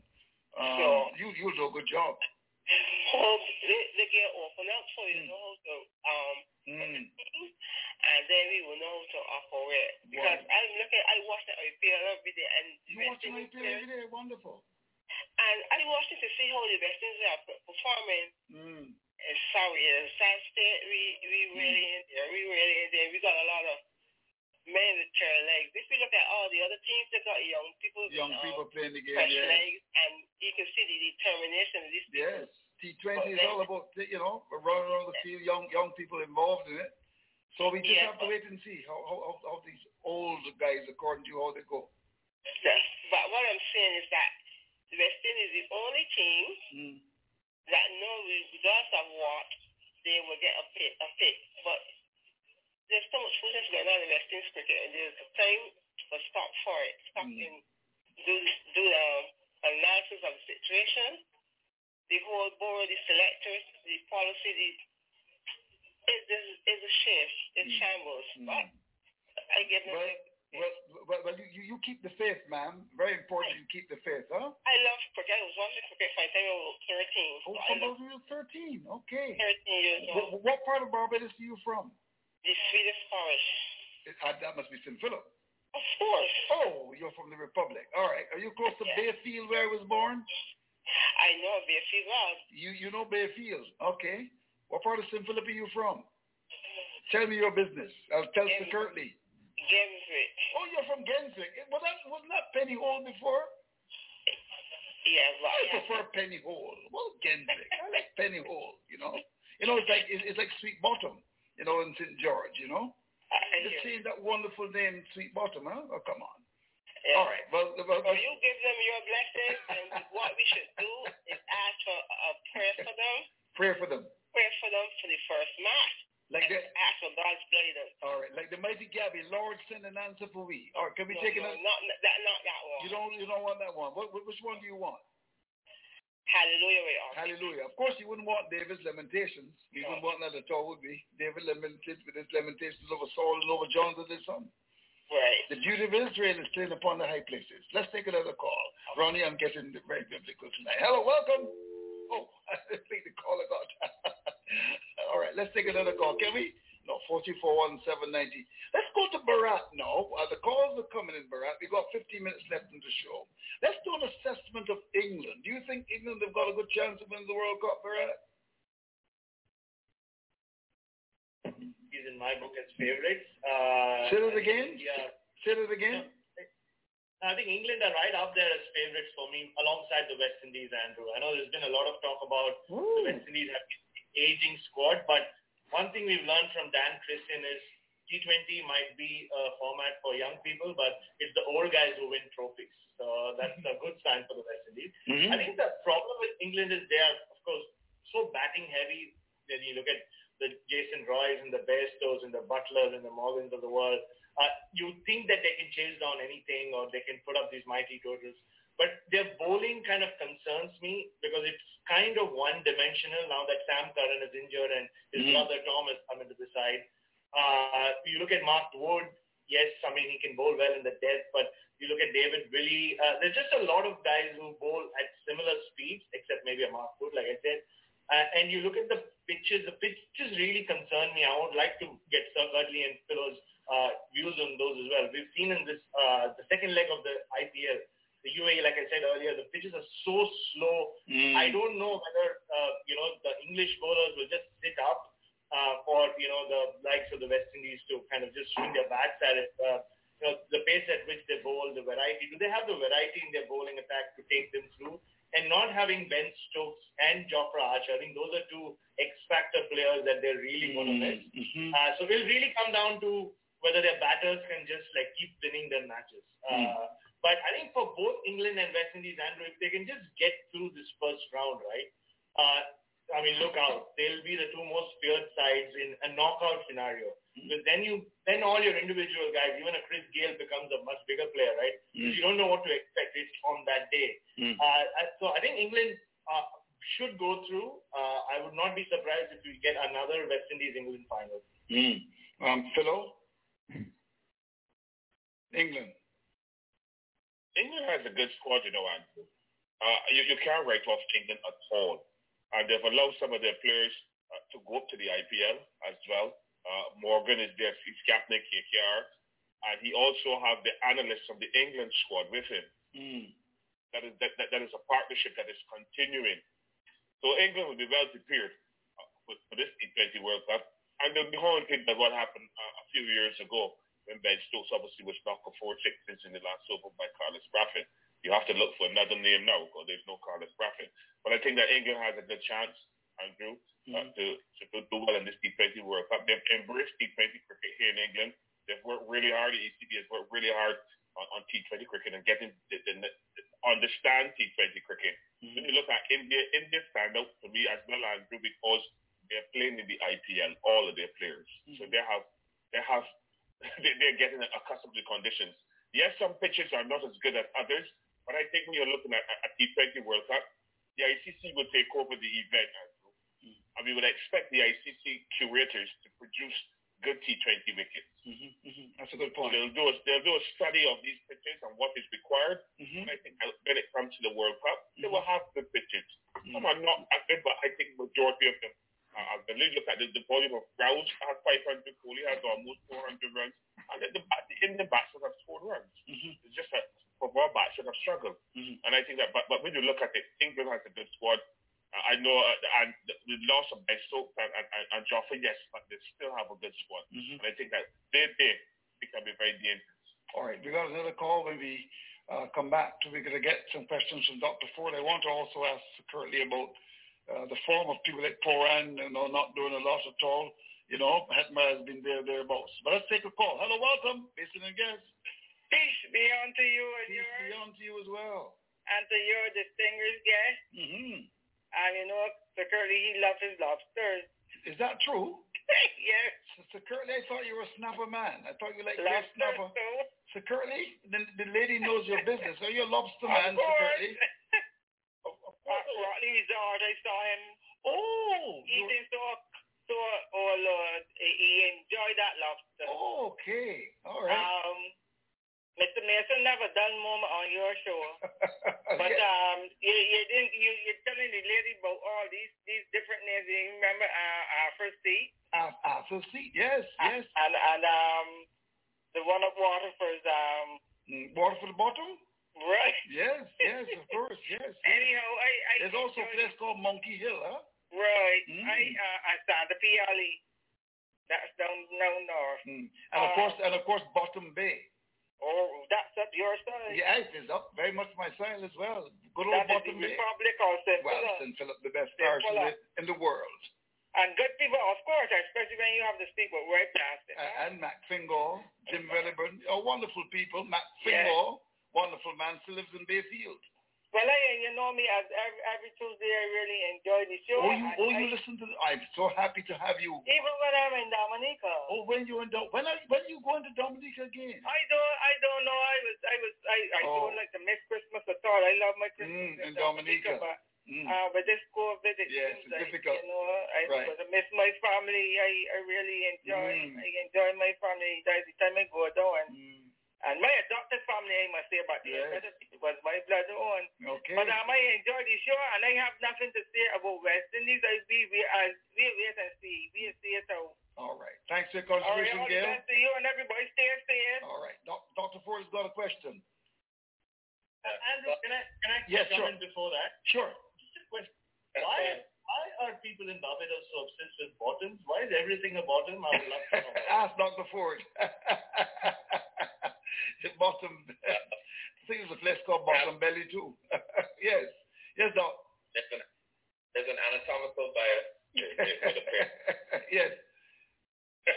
Well, it's interesting that we've been worrying about how old our guys are. The average age of the England team must be 31.1, and ours is only about 30.9. But 3 of their players are under 30. But this is a case where only Moeen Ali and maybe David Malan at 34. So all the guys are like between 30 and 34. Now that's experience with some youth on their side, and the guys are at their peak. And England is rated number 1, and I believe that they should do very well. I believe that Rashid and Moeen Ali will probably play all the matches for their spin, and they have sharp bowlers because there's Wood and Mills, so they have pace. So and the batting is there, so it should be a pretty decent team. Now my question is, who are your 2 finalists from Group 1 and Group 2? Right. And Group 2, if we take out the individuals who have to qualify, Group 2, India, New Zealand, Pakistan, Afghanistan. We haven't talked about Afghanistan much. And our group, England, South Africa, West Indies, Australia. So, Philo, who would be your 2 finalists? Oh, good question, Philo. West Indies are in a very hard group. Very, very hard. We have to play the cricket to come out of that group. Being a West Indies supporter, I would like to see West Indies and England come out of that group. West Indies, England. And what about the other group, Philo? When you look at the other group, India will obviously come out. Andrew. New Zealand is playing smart cricket. But watch New Zealand. think he's really smart. I will look at India and New Zealand coming out of that other group. Because we know Pakistan is very sporadic in their performances. So I would say India and New Zealand. So West Indies, England, India, New Zealand. Yeah. All right. What about you, Bharat? What are you saying? Do you agree with that? I totally agree that West Indies and England should, hopefully for the tournament's sake, come through from their group. I have a different take on the other group. I think India will come through. The ICC will stop the tournament if they don't play the semi-final, as you well know. But I look at the Pakistan cricket team as like the Italian soccer team. Whenever things are going really bad behind the scenes, they seem to play their best cricket in world tournaments. And I won't rule Pakistan out. They've never really done well in the T20 World Cup. The good thing for them is they'll get that India match out of the way in the league stages. So that's been that bugbear, right? That's been the bane for so many years in ICC tournaments. Once they get that out of the way, I won't put it across Pakistan because nobody's talking about Pakistan, Andrew. And, you know, they have a lot of experience playing T20 cricket and cricket in the UAE. They know those pitches conditions better. They do. Yes. So I'm back to India, Pakistan from there, and West Indies, England from this group. All right. Okay. We got just another, 3-4 minutes left in the show, and I want to spend it with currently change the whole topic. The West Indies, of course, would have gone to England currently. You would have been there as the bowling coach. So currently, we lost the series, but there were some pretty tight matches. What was your overall impression of that tournament? I thought the young men, you know, gained a lot of experience. They've never been to England before, and to have played in different conditions against a different opponent. I thought that they handled themselves very well, right? Rowan Nurse, who was the head coach, substituted for Fred Reefer, and you have also Steve Liebert and myself. So I thought that the whole trip was worth it. And even though we lost the series 2-4, could have easily been 4-2 in favor of the West Indies. Yes. Because we lost 2 games by 1 wicket. One of those games, we were very indisciplined in the bowling department. We bowled 27 wide. Oh, dear. Considering we're only defending 180. And we still lost by 1 wicket. So the bowlers, even though they bowled so many wide, they really kept us in the game. So we could have easily been 4-2 to West Indies. But even though we wanted to win the series, it wasn't all about winning. It was giving the young men experience in a different team, different conditions. So what I know, going forward, they'll be much better cricketers. Wonderful. Tell us about some of the stand-up players and any that impressed you tremendously currently. Yes. I mean, before we went to England, you know, we had a 4-week camp in Antigua. So I've seen a lot of the guys prior to England, and there are quite a few guys who were very impressive. Now, Andrew, from my experience over the years, I don't particularly like to call names too early, because sometimes I call names, and these youngsters will figure, you know, Kurt Rambo say I'm good, so they get complacent. So I'm trying not to call names, but yes, I can say that there are a few guys who are very impressive. And Pacey, any boy that impressed you with pace on either side, currently? Yes. There are a couple of guys. One, Isai Son from Guyana. Yes. Got some pace. There's another guy from Antigua, Pittman. Pittman got injured, so he didn't go to England. Right. Those 2 are the quickest of the bunch. Oh dear, good. But the other guys who got good enough pace to cause some problem as well. And the captain, how do you look as captain of the side? He looks to be a man in total control? Yes. We use 2 captains over in England. We use my memory is deserting me. You know, as I get older, we use 2 captains.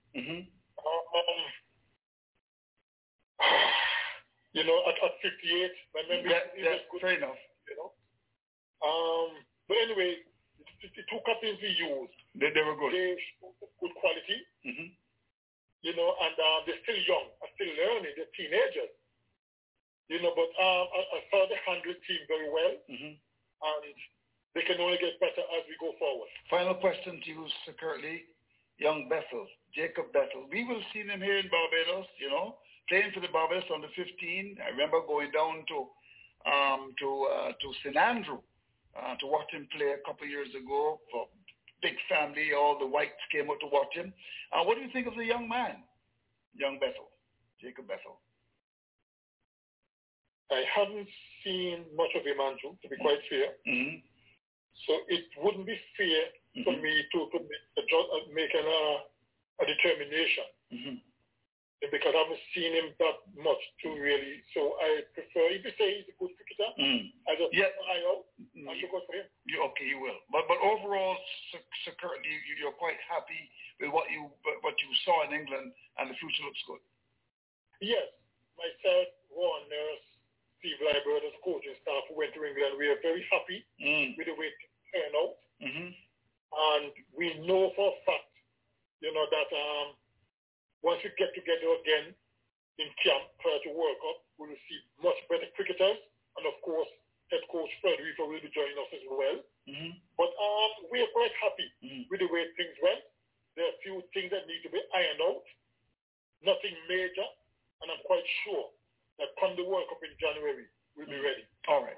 So Curtly, I want to thank you very much indeed for coming through there in Atlanta. And on that lovely suite, lovely background there, Sir Curtly. All you need now is some lobster from St. Lawrence served by Gail. I'm sure you'll enjoy that. Thanks to you, Phil Wallace. I'm sure that you missed your flying fish and cuckoo. We're going to send you some. And Barrett, when you come to Barbados, we're going to take you to a place called Sweet Bottom. All right. Thank you very much indeed for joining us. Thanks to you, Sir Curtly Ambrose. Thank you, Philip Wallace. He's smiling. And Dr. Ford is also smiling as well. I'm Andrew Wilson. It's open for a bear tomorrow. In my favorite feeling position, in the covers, in the slips, in the gully, I love this game. It's all about cricket, lovely cricket. You have to learn to defend your wicket. And when you occupy the crease, stroke it, no lick out like no wild beast. Cricket, lovely cricket. You have to learn to defend your wicket. And when you occupy the crease, stroke it, no lick out like no wild beast. Cricket is a game for one and for all. Whether you wicked with the bat or you good with the ball. Raise your bat or your name of the call. When you in the crease, you're standing tall. One girl, sexy and fat. Oh Lord, what a girl can bat. Front shot, back shot, all kind of shot. Hook, drive, she have them down pat. Girl defense, greater than great. No loose balls, can't penetrate. All me a bowl, me can't get her out. Oh, she licking me balls all about. Leg break, half break, it's all the same. Oh, she licking me balls again. Shot after shot, runs a pile up. She bound to win the World Cup. Yeah. She licking those balls of mine. All over the boundary line. She licking those balls of mine. By the cricket show. Invite you to be with us on Sunday from 6 until 9 p.m. 6 to 9 each and every Sunday. You have an entertainment show on Saturday as well, from 9 until 12. If you want to hear cricket talk, tune in Sundays from 6 until 9. Number 1-515-605-9852. Number again is 1-515-605-9852. I'm Leon Frank. Tonight to all you folks going out with love in the air. Push up your finger, please. Umpire, you never see the girl leg before. Hope you enjoy the show. Yes, bye-bye. And love in the air. You were marvelous.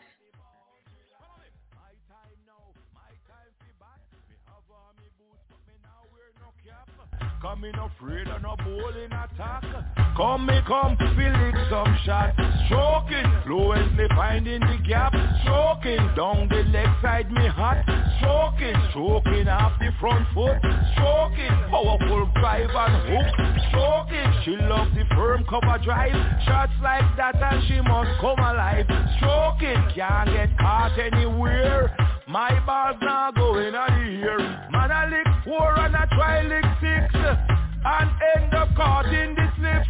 Man I juke outside the line and end up caught behind. Cricket like the cricket, you have to learn to defend your wicket. And when you occupy the crease, stroke it, no lick out like no wild beast. You have to give 100%. Make sure you never short a balance. With the bat you have to well competent. Provide lots of excitement. When me come in at the crease, me a stroke all bout. Joke with caution, me nah lick out. All round middle order batsman. No, me not a night watchman. She licking those balls of mine all over the boundary line. She licking those balls of mine all over the boundary line. Okay, bye-bye. To you all, good night. God bless.